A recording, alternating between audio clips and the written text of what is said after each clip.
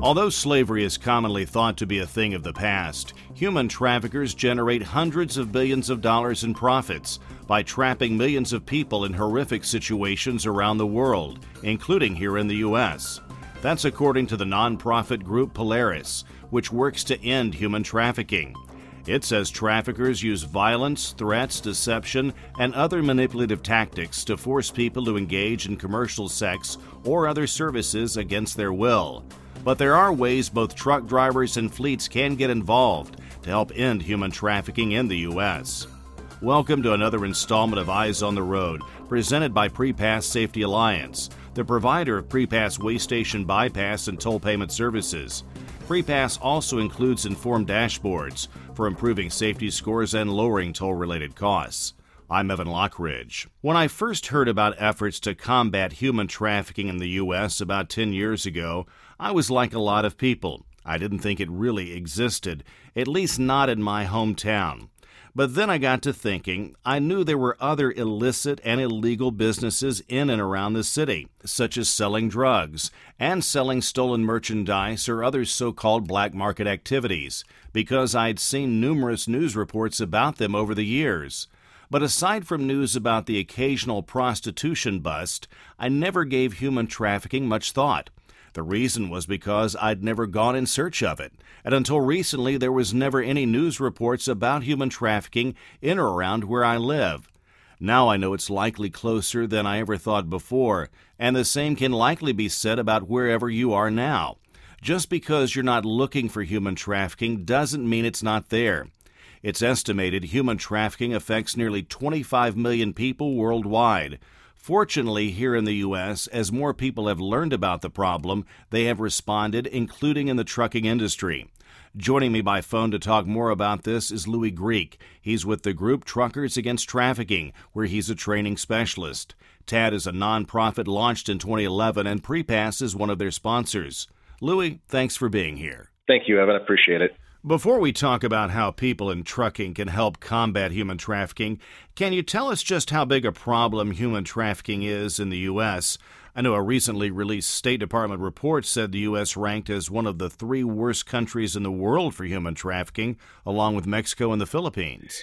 Yeah, Evan, there's a number of different statistics that have been out there in regards to how many people are actually being trafficked domestically. And so it's hard to really pin that down. We know for sure that it's in the tens of thousands. Part of the reasons why it's hard to get an accurate number is you're talking about populations that are being exploited, that are typically undocumented or in transient. That is one of the tactics that traffickers use. So it's really hard to be able to get good statistics about how many of those that are being exploited.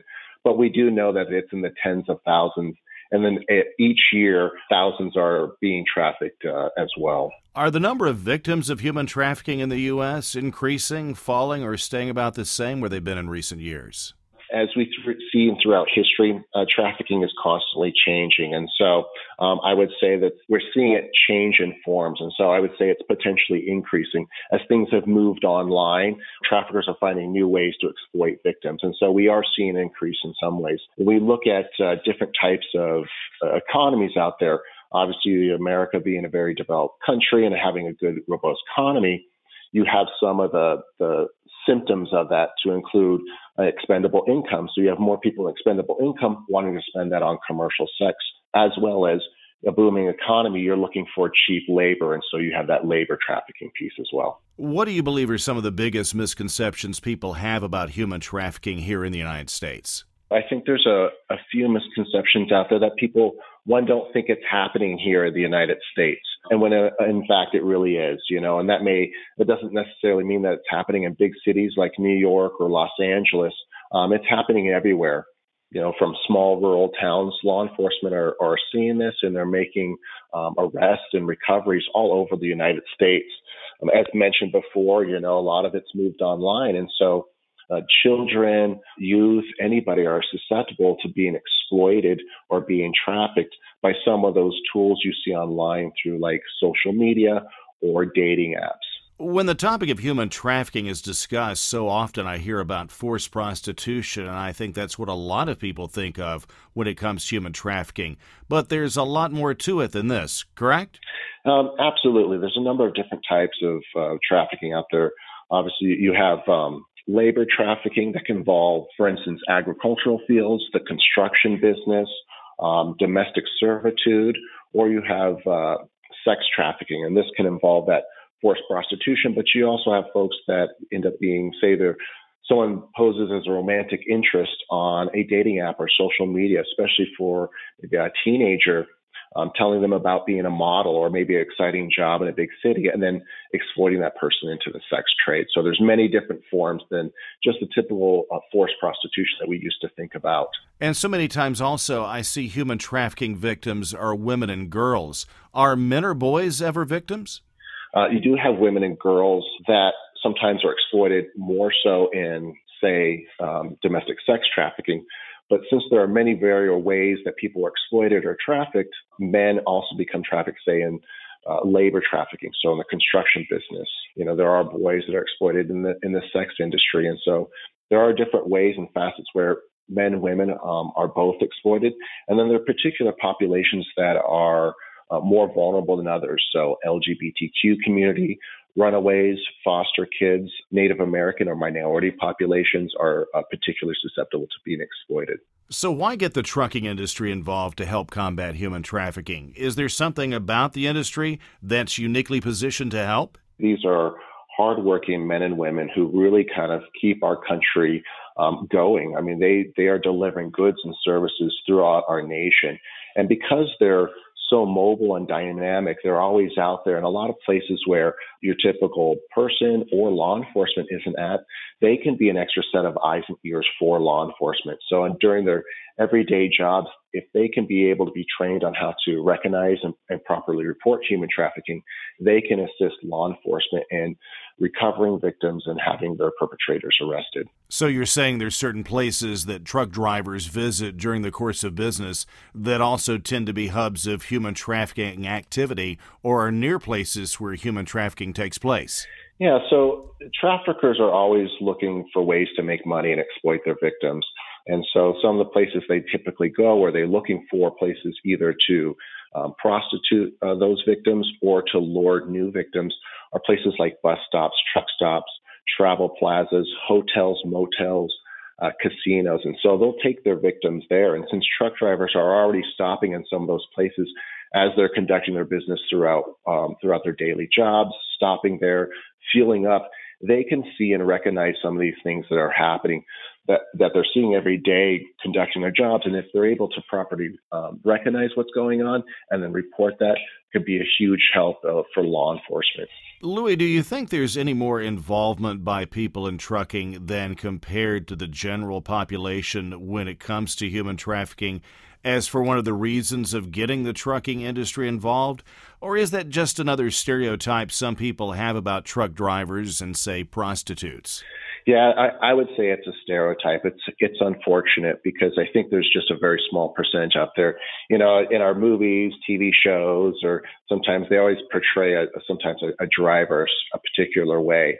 And don't get me wrong, there is a small percentage within maybe that transportation industry that does purchase commercial sex, but no more different than industries like military or large sporting events or professional sports. We have attendees or spectators that purchase commercial sex. So for the majority, those in the transportation and the trucking industry, those drivers, they're family men and women, and they have good values. And so the large percentage of those there do care about issues like human trafficking and don't want women and children and minors and those being exploited across our nation. And so that's why we partner with that community, because the majority of those out there do want to help and make a difference. And so, again, part of TAP's mission in targeting some of these locations and then working with that industry is twofold. Those that are purchasing commercial sex at those locations like truck stops or hotels and motels, now with our message out there, or now that there's other drivers out there looking for that, it's become a deterrent for those that are purchasing commercial sex. And then on top of that, again, that other reason or mission there is educating those that do care about the issue and the problem, and now are able to get a little more involved and assist authorities with that.